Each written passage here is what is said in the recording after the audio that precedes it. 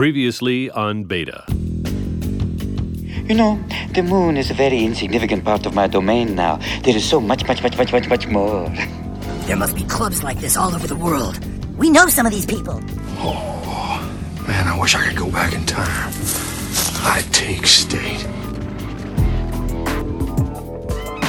Hi, I'm Doug Gordon. Welcome to Beta. Today, screenwriter and actor Guinevere Turner joins us to talk about her beautifully written and captivating memoir, When the World Didn't End, in which she revisits her childhood as a member of the Lyman Family cult.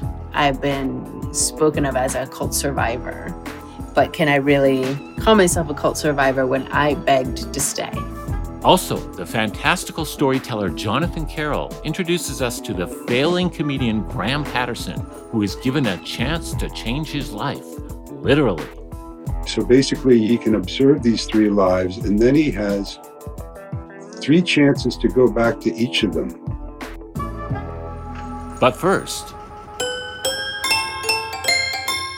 Miss Yuka was standing in front of her desk when she began to brush a small piece of lint off her skirt just above her right knee, and Harold wondered if there was more lint in China than in the United States and wondered if it mattered, and if so, how. That's the opening sentence from Steven Wright's debut novel. Steven is one of the most innovative and imaginative stand-up comedians of all time. He comes in at number 15 on Rolling Stone's 50 Best Stand-Up Comics of All Time list. I'd say that's not high enough. For my money, what little I have, I would put Steven in the top 3. But I digress. Steven's novel is called Harold. It focuses on a 3rd grade student named Harold, who is growing up during the 1960s. You could say that Harold's brain never shuts off. He's constantly having intriguing, mind-bending thoughts which arrive in the form of birds that fly into his brain. So how does Steven think sitting down and focusing changed the way he came up with ideas? When I started writing Harold, I began to daily sit down on purpose and focus for 2 hours, getting high on coffee and focusing, what could this kid be doing? What could happen here? So that was another whole other way of creating for me, to sit on purpose and focus like that. And there were things came out of my mind that I never knew was in there if I hadn't done that. Right. Was it kind of strange to go from telling jokes on stage to hundreds of people to writing prose with nobody there to react to your work? Was that kind of a strange experience? It was different, but it wasn't strange. Because when you think about it, it's writing, it's just thinking. I mean, I've been writing for 40 years, but stand-up. So this was more writing, but it wasn't stand-up. But it wasn't strange. It was just a different thing. I got to write things that weren't funny, like describing the room, describing people. That was a lot of fun for me, because everything, of course, is not a joke in there. Mm-hmm. Yeah. Let's talk about your protagonist, Harold. He's 7 years old and he's in the 3rd grade. What else can you tell us about him? He despises that he's in school. He despises that the teacher is in charge. He thinks it's, the country is based on freedom, and this is a dictatorship right here that he goes to every single day. It's a total hypocrite thing. He has a crush on my girl, Elizabeth. But he's looking out the window and he's seeing trees and he's seeing a funeral go by, and he's just wondering. It says in there, he's a wondering machine.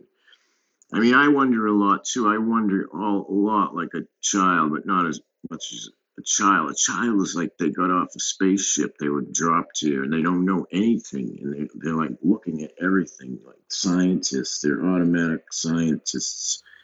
He's a nice person, though, I think. But he has very likable. Thank you. But I like he has the violent images of tying the teacher up to a pole with wolves all around it. And, Yeah. But Harold's brain never seems to stop thinking. And I'm curious, is that the way your own brain operates? Are you constantly thinking? Is your brain constantly in overdrive? It's thinking, but in a very casual way. I mean, I don't think you could stop thinking, anyone, even if you tried to. But I'm not thinking like, oh my God, I got to do something to calm it down. Oh my God. It's just like a casual river, just flowing, And the part about in the book where he's describing the inside of his head is like a indoor sky, and there's thousands of birds that each represent a thought. And when they go through the little rectangle in his head, it's like a picture frame or a window frame with nothing in it. When the bird goes through that, then that's the subject he thinks of. I thought of that as an analogy years before I was writing Harold. And then I thought, well, I'll just put this in here. And now that enabled me to change the subject constantly because of the birds, putting a logic into it. But everyone's mind, I think, goes like, you're walking down the street and all of a sudden you're wondering where does Bobby Orr live now?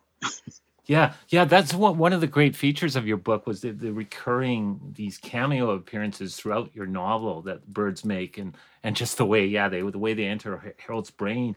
One of my favorite Harold thoughts deals with the invention of color film and black and white film. Can you share that with us? Yes, well, as I was writing it, things would come into my mind that I thought of years ago that had nothing to do with Harold. They weren't stand-up thoughts. They were just general.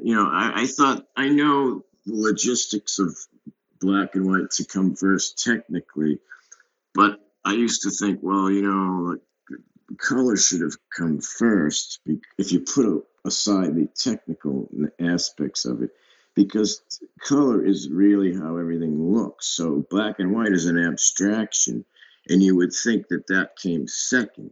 Like Salvador Dali could paint very realistically, and then he went into the surrealism. I know it's not really logical, but that's how I kind of saw it, is like in a kidding way.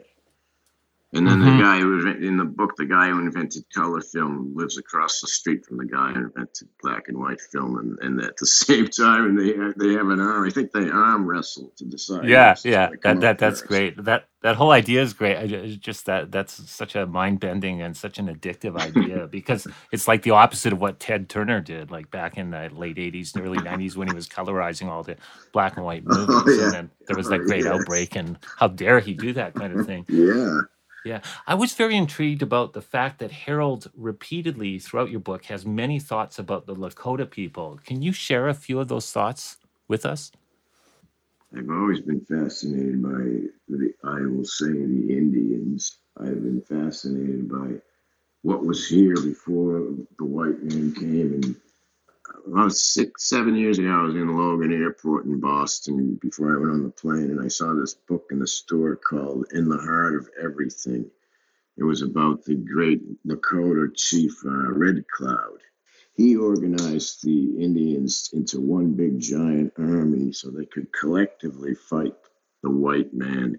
And I loved the book. I just loved the idea of what was happening before, all this madness. Is something I love about it. So I'm writing Harold, and I'm not thinking, I need to put the Lakota in. It's like your mind is skipping around, like I said, the birds, and then I think, the Lakota. I'll have the Lakota in. So then I get to have the perspective of them in there, like when he meets his grandfather in Rapid City, meets some Lakota because they're building an airport after Pearl Harbor, and so his grandfather knows some Lakota, and he says the Lakota thought that a planetarium was insane, like that only the white man would build an indoor sky and then charge money to look at it.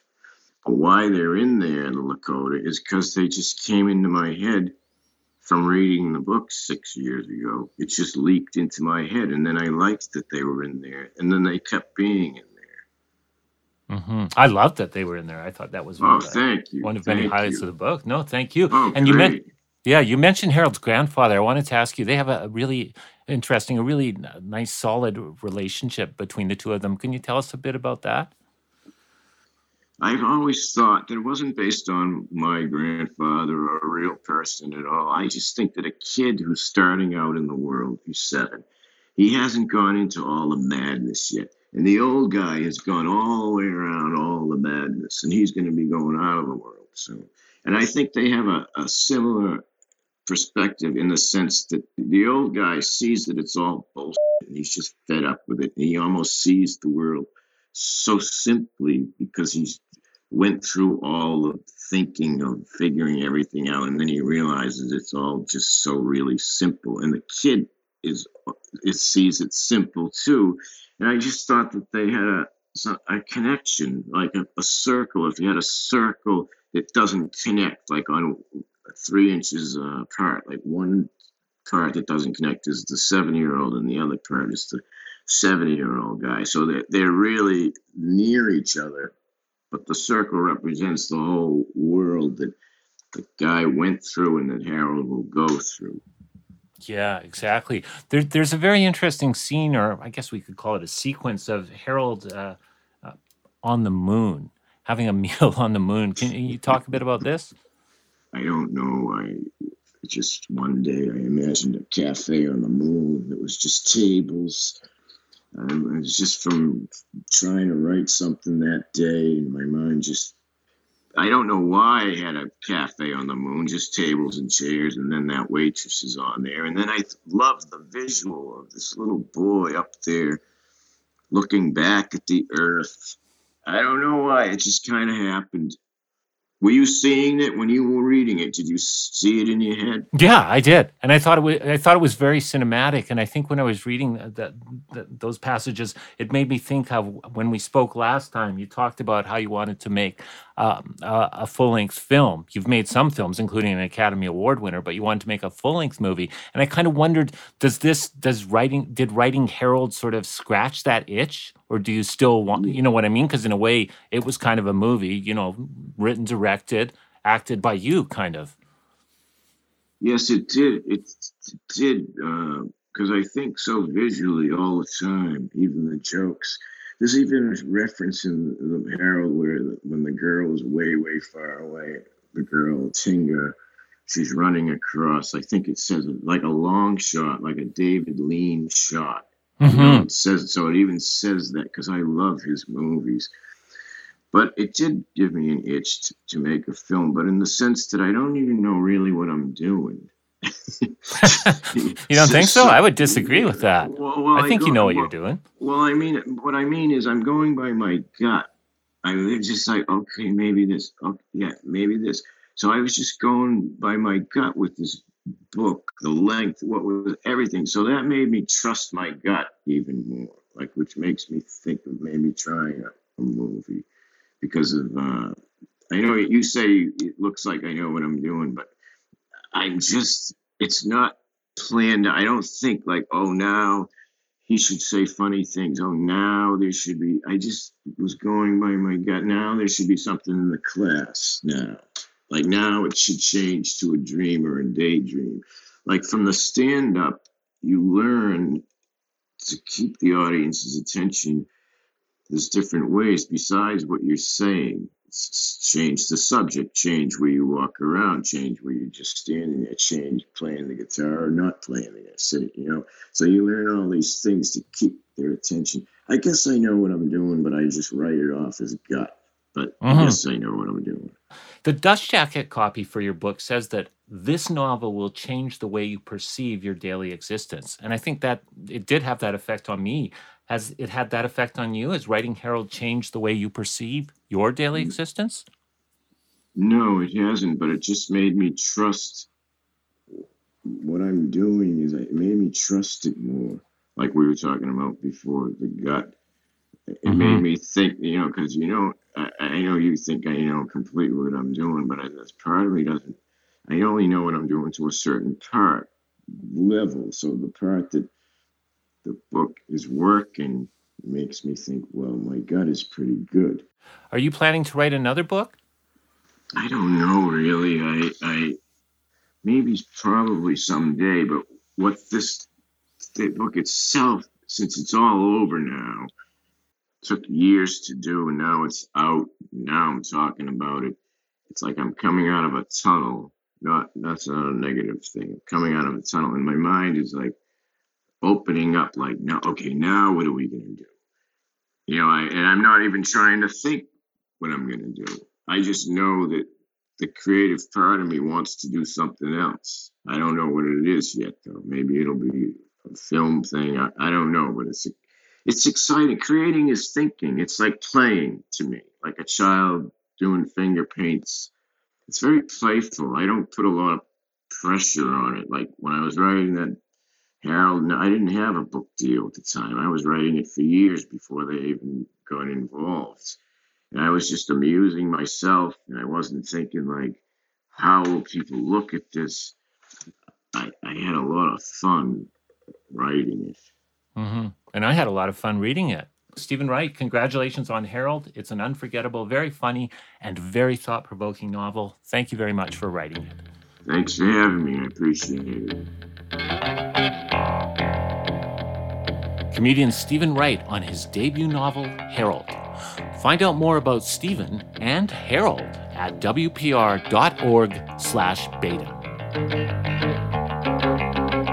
People don't join cults that are already horrific and crazed and spiral-eyed. People join utopias. Coming up, Guinevere Turner joins us to talk about growing up as a member of the Lyman Family cult.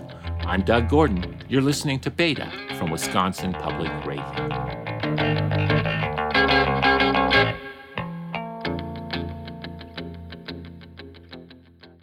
Hi, I'm Doug Gordon. Welcome back to Beta from Wisconsin Public Radio. Imagine being 6 years old and believing that the world was going to end. Your community taught you to believe this terrifying idea, but they also taught you that you would be saved. A spaceship was going to come and take you and your family members to Venus. These are the ideas that Guinevere Turner was taught to believe as a member of the Lyman family. Guinevere was only 6 years old at the time and did not realize that her family was actually a cult. She writes beautifully and bravely about her experience growing up as a member of the Lyman family in her memoir, When the World Didn't End.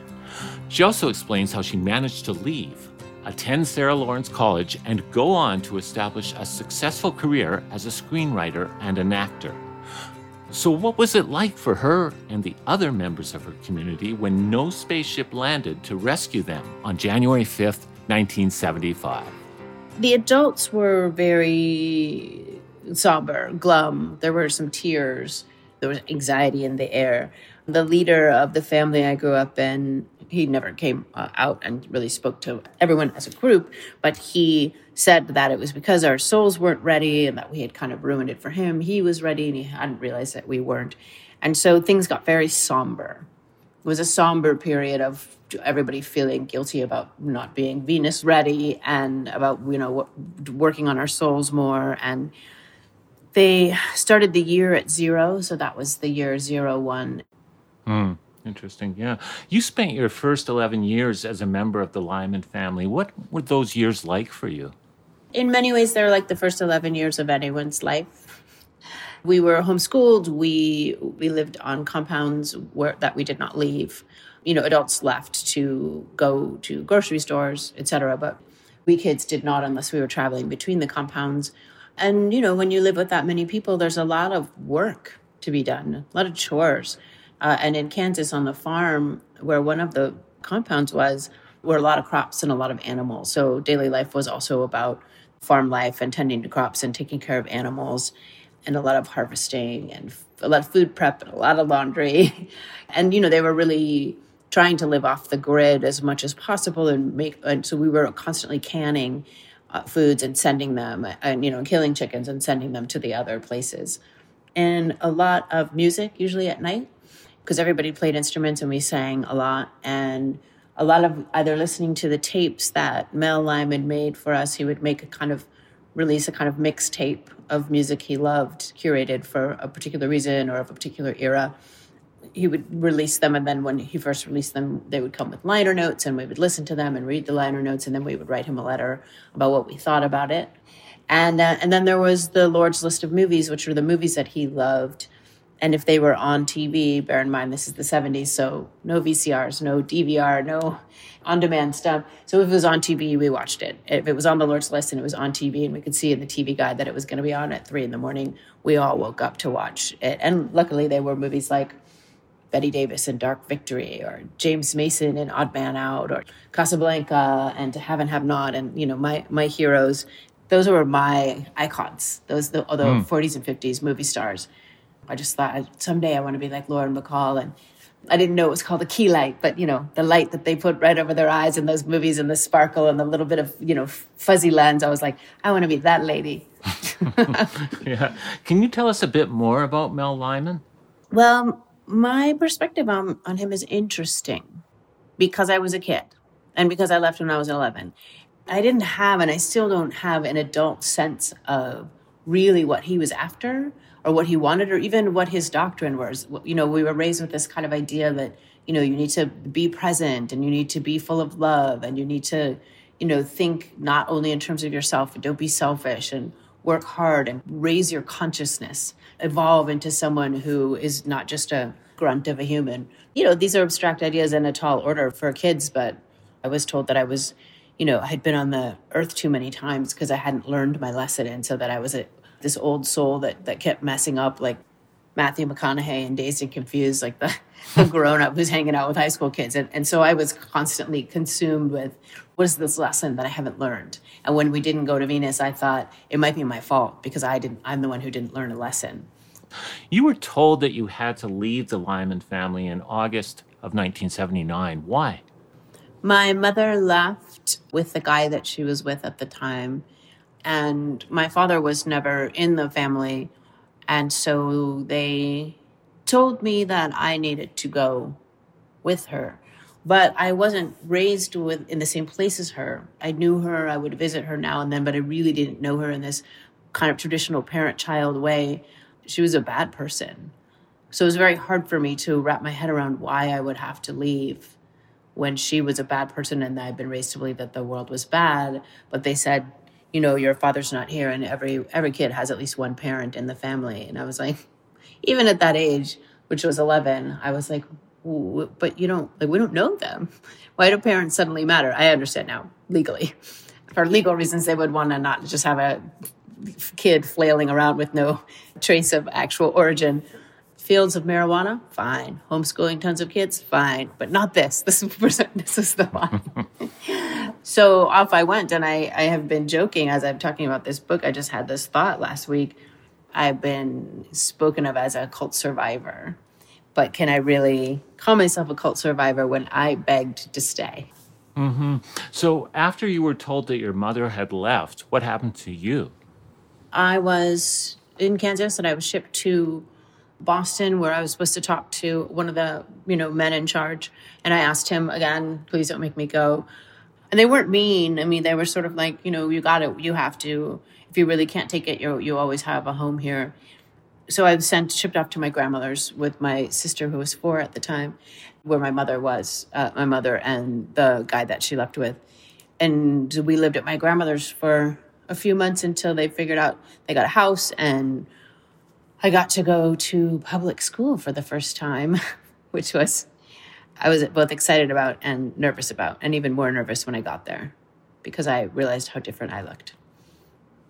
But I was so thrilled that the rest of the sadness of my life almost melted away when I was in school because I was so excited about learning. Mm-hmm. But you mentioned the sadness of your life. There was so much sadness in your life, some very harrowing experiences you had when you moved in with your mother, your younger sister, Annalie, and your mother's boyfriend, who you refer to as FP. What was that experience like for you? Well, FP, which is not his real name, I didn't change it to protect him. I changed it because I didn't want to look at his real name. So he was, an abusive man, physically and eventually sexually abusive to me. He was controlling, violent, volatile, and really was trying to replicate a mini version of the Lyman family with him as the all-knowing, all-seeing dictator. And so that was rough. That was 4 years of my life until after many stops and starts of trying to get away from that household and figure out how to just get through high school unscathed and get to college. I eventually got out permanently when I was 16. Yeah, so how did you manage to get out of that household and attend Sarah Lawrence College? First, I wrestled my way out of that household and moved in with my grandmother, but within a few weeks, FP kicked my mom out, and so then my mom and my 3 younger siblings all lived with my grandmother, and then he would start showing up, and then I had to go through all of that, and eventually my boyfriend at the time, who was a very new boyfriend, his father, who I maybe had met once, agreed to adopt me and let me live there with him for the rest of my high school, with them for the rest of my high school years, which was 2 more years, which is the stuff of fairy tales, really. When Lloyd Spears swooped in and actually became my legal guardian and adopted me, that was an incredible moment in my life. I'm forever grateful. Mm-hmm. Yeah. You've included childhood diary entries from the perspective of your 16 to 18-year-old self. If you don't mind my asking, what was it like for you to revisit those entries while you were writing your memoir? Well, especially the one that is from 1979, which is the year that I transitioned from being in the family to being out in the world, so to speak. That one is already so familiar to me because I read it so much when I was really sad and longing to go back. It was like this little Bible for me of preserving everyone that I grew up with and, promising myself that I would go back and, they would write little notes in the margins and I would kind of, just savor their handwriting, etc. So that one is really familiar. But I found a lot of more diaries that I hadn't looked at because I forgot, because I had stopped officially writing in my diary, but then I just couldn't stop writing. So there were these art journals that I only kept at school, and those just turned into journals as if I couldn't help myself. There were days that I was just like, that was horrible. How am I still alive? How do I not have an eye twitch, at least? It was a lot. I mean, there were definitely days where I thought, why am I doing this? I was also really enjoying, I'm a screenwriter normally. I've never written a book before. And so I was suddenly just felt so free writing in this form. Screenwriting has so many rules. I kept thinking, how am I going to use these diaries? This is such perfect raw material. Like, this is really me. You can't deny, like, oh, how could you remember that? It's like, I wrote it down. That's me. This is how I perceived it at the time. And so it was a great moment when I realized, I can just let her tell the story for little pieces of it. Mm-hmm. And I really love the structure of it, the way you would go with like your current writing and then also dip into the diary entries. It was very artfully done. You mentioned you're a screenwriter, and you wrote the screenplay for my fellow Canadian Mary Harron's feature film, American Psycho, and you also acted in the film. That's a very dark movie. What was going through your mind while you were writing the screenplay? Probably people don't think this of me because of my work, but I don't like scary movies. Really? Like, I wonder how long it would have taken me to watch the film American Psycho if I hadn't been a part of making it. That was hard, because, it's based on a book, a famous book, and that book is brutal. It is so graphically violent, and so like a lot of sort of graphic sex that morphs into violence. And it was very traumatizing to read the book.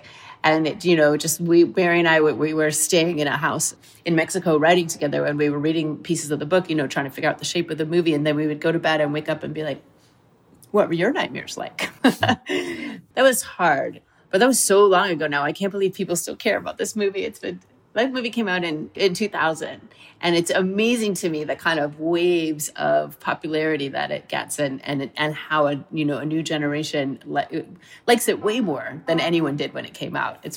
I love that. You also collaborated with Mary Harron on the 2018 film Charlie Says, which is about the women who killed for Charles Manson, and it focuses on the time they spent in prison. What motivated you to write the screenplay for this movie? Well, the producers of that film approached me because they were fans of American Psycho. And I had a very satisfying moment in the meeting of saying, yeah, I did write American Psycho, but also I grew up in a cult. And also there's a book from the 70s called Mind, which is a book about the Manson family and the Lyman family. So I'm an obvious fit. I wanted to write it because all their edict was we want to make a movie that focuses on the quote unquote Manson girls. I first thought, this subject is so like hashed and rehashed. Like, what do I have? But then I eventually found my way through research and stuff to really focusing on their time in prison, which is something that's never been represented in film or TV and is an incredible story. And I now realize, looking back, that I was sort of tricking myself because I always wanted to write this book about my experience, but I never quite knew how or when. And I didn't just want to make a movie because that just felt kind of cheesy and sellout-y. But I realized I was tricking myself. If I want to write this movie, then I'm going to have to talk about how I grew up and how that influenced the movie, which means that it's going to be front and center how I grew up. And maybe that means that it's finally going to be time to write a book about it. And that all happened. Mm-hmm. So you didn't have like a bunch of flashbacks and negative energy to your time in the Lyman family, because obviously it was not the nightmare that the Manson family cult was. So you didn't have flashbacks? No, it was actually kind of a great and interesting exercise in informing my path to writing this book, which is remembering that people don't join cults that are already horrific and crazed and spiral-eyed. People join utopias. And to really think about the utopian things about how I grew up and what Spawn Ranch must have looked like when Leslie Van Houten first showed up. And to really, really try to get across to an audience what the baby steps are of coercion and manipulation and eventually brainwashing, and how it starts out so beautifully and the insidious ways that it turns. I do have this knowledge and this perspective on cult life and this kind of coercion that not a lot of people have, and certainly not a lot of screenwriters have. I'm like, yes, I finally found a place where it's relevant, where it's useful, where I can actually share something that I know in my bones and put it into a piece of work that's going to be a movie. Mm-hmm. Very well said. I understand that you're adapting your memoir and turning it into a film. What can you tell us about that? I am adapting. I didn't want to write it at first because I'm just sick of it. I really wanted some other screenwriter to have to deal with an essentially really challenging book to adapt. I have read so many books in the last few years that feel like the writers are writing them because they want them to be movies, and I did not. I wanted to keep movies out of my head when I wrote this book. So now I'm like, what crazy person wrote this book? How am I going to make this into something that translates visually? How many actors are going to play me? Can I go from such a age range at which you change so much? And, the book has a lot of the horrific abuse that I experienced, and who wants to direct, that 13-year-old actor on the day, or the adult, playing the abusive person. So that's also, it feels different than it does writing it on a piece of paper, because other people have to participate in making it a reality. So it's a lot. Luckily, I have a little bit of time to think about it. Yeah. Guinevere Turner, thank you very much for taking the time to join us today. And congratulations on When the World Didn't End. It's a beautifully written and fascinating memoir. Thank you so much. Guinevere Turner is the author of When the World Didn't End, a memoir. Find out more about Guinevere at wpr.org/beta. I turned to the people who were with me and I said, what's going on? Who's that? And they said, that's for you. And I had the first panic attack of my life. Coming up, master storyteller Jonathan Carroll joins us to discuss his latest novel, Mr. Breakfast. I'm Doug Gordon. You're listening to Beta from Wisconsin Public Radio.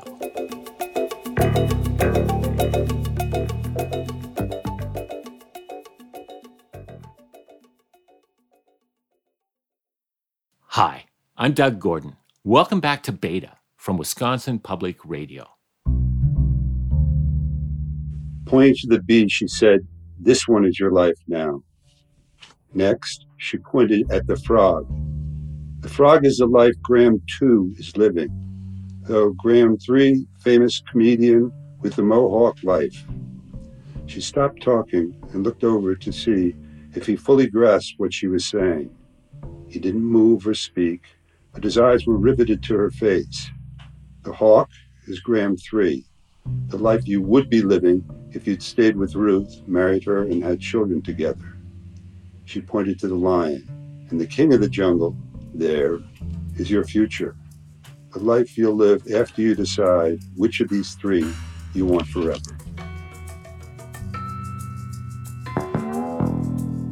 That's Jonathan Carroll reading an excerpt from his latest novel, Mr. Breakfast.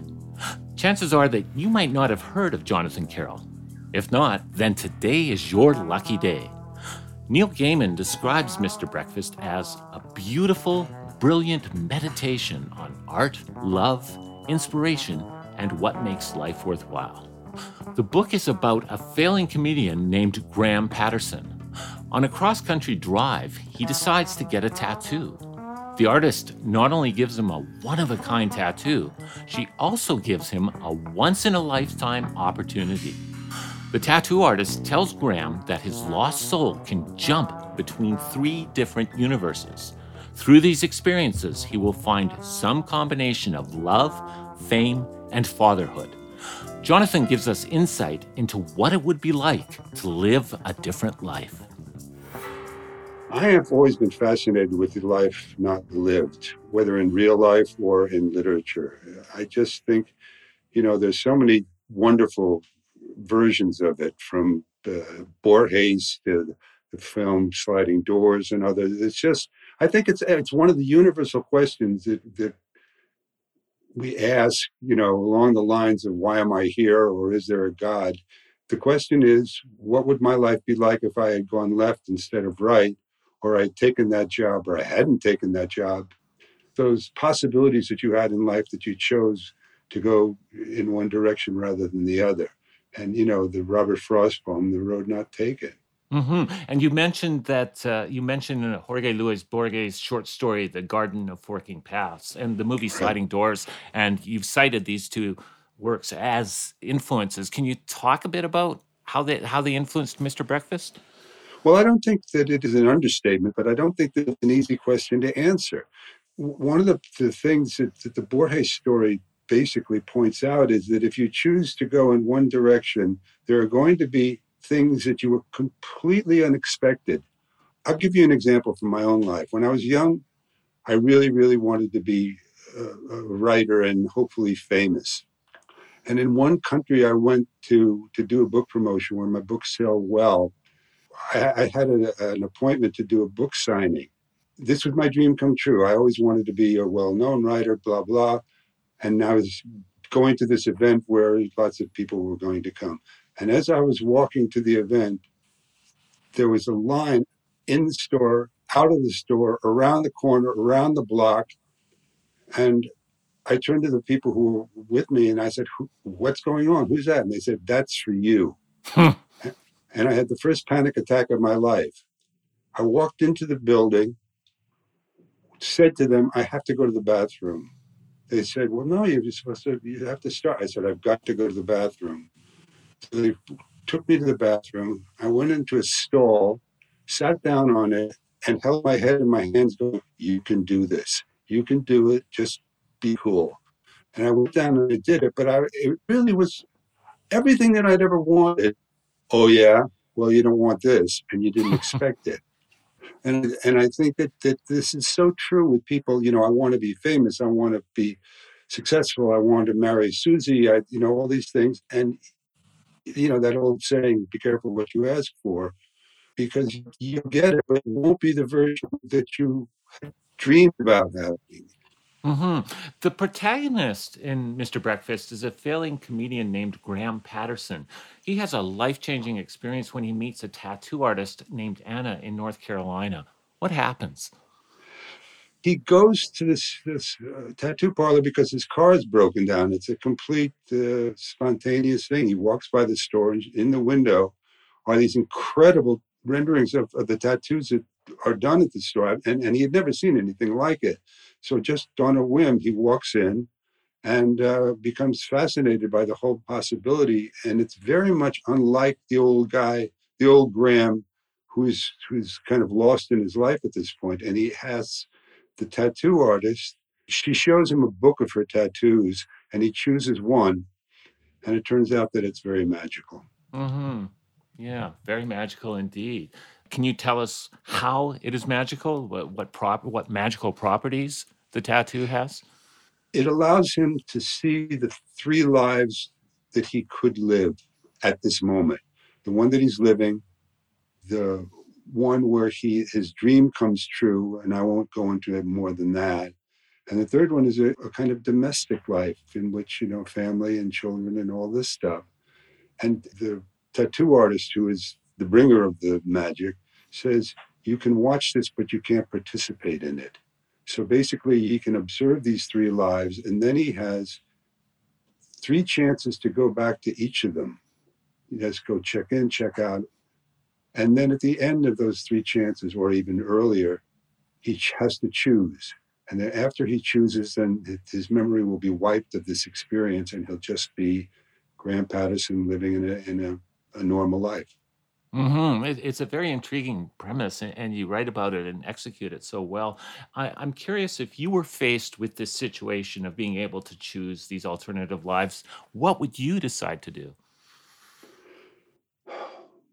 Frankly, I don't know. My wife asked me the other day, she said, if you couldn't be a writer, what would you be? And I said, a musician. And she looked at me like, I've been married 50 years. And she looked at me like she'd never seen this guy before. She said, a musician? And I said, yeah, I'd like to be one of those guys who's like a piano bar player, and, or I can just walk in and start to play with whatever group is up there. And she said, I have never in all of my life with you thought that you would want that as your alternative. So there you go. Yeah. You said that you can start a book when you have the title or the first sentence. Was that the case with Mr. Breakfast? Yep, it was. And what's funny is that I looked the other day to see if there are any book reviews of Mr. Breakfast online. I realized that besides my own book and book title, there are like 400 restaurants named Mr. Breakfast in America. I thought that was being really original when I came up with the title. And I thought so too. I'm way behind the line. Yeah, I thought so too. Yeah. So which came first, the title or the first sentence? I came up with the title and I came up with the idea of it. I said, how do I start this? Do I start it at the beginning? Do I start it at the end? What do I give away from the beginning? And a lot of the time, people who read my books enjoy the first sentence because they're usually so off the wall. But with this, the first sentence is, do you want to talk about Patterson? It's like we've come in the middle of the conversation. Who's asking this? Who's he asking it of, et cetera, which I thought was kind of interesting. It's like, to come in the middle of a conversation, like, what's going on here? Yeah, and that worked that way. As the Greeks said, in medias res, right? In the middle of things, yeah. Do you have a favorite opening line from one of your books? Yeah, my favorite opening line is Wouldn't See. It says, never buy yellow clothes or cheap leather. and it's funny because that line came from, I was in a Viennese cafe one day, just sitting and daydreaming and looking out the window. And this guy walked by in this really cheap-looking yellow jacket. And I said, never buy yellow clothes or cheap leather. And I went, oh, I like that. And I wrote it down. That's how it came to life. Right. So obviously it is important to you how you start a book, that you come up with a first sentence that you're intrigued with and you think the reader will be intrigued by. Is that fair to say? Yeah. Well, I'm a reader too, and I read, just everything. And the thing is that I think that it's doing the reader a disservice if you don't engage them early. It can be a thriller, it can be Tolstoy, it doesn't make any difference. If it takes you 30 pages to get to something, who's going to put up with 30 pages? Life's too short.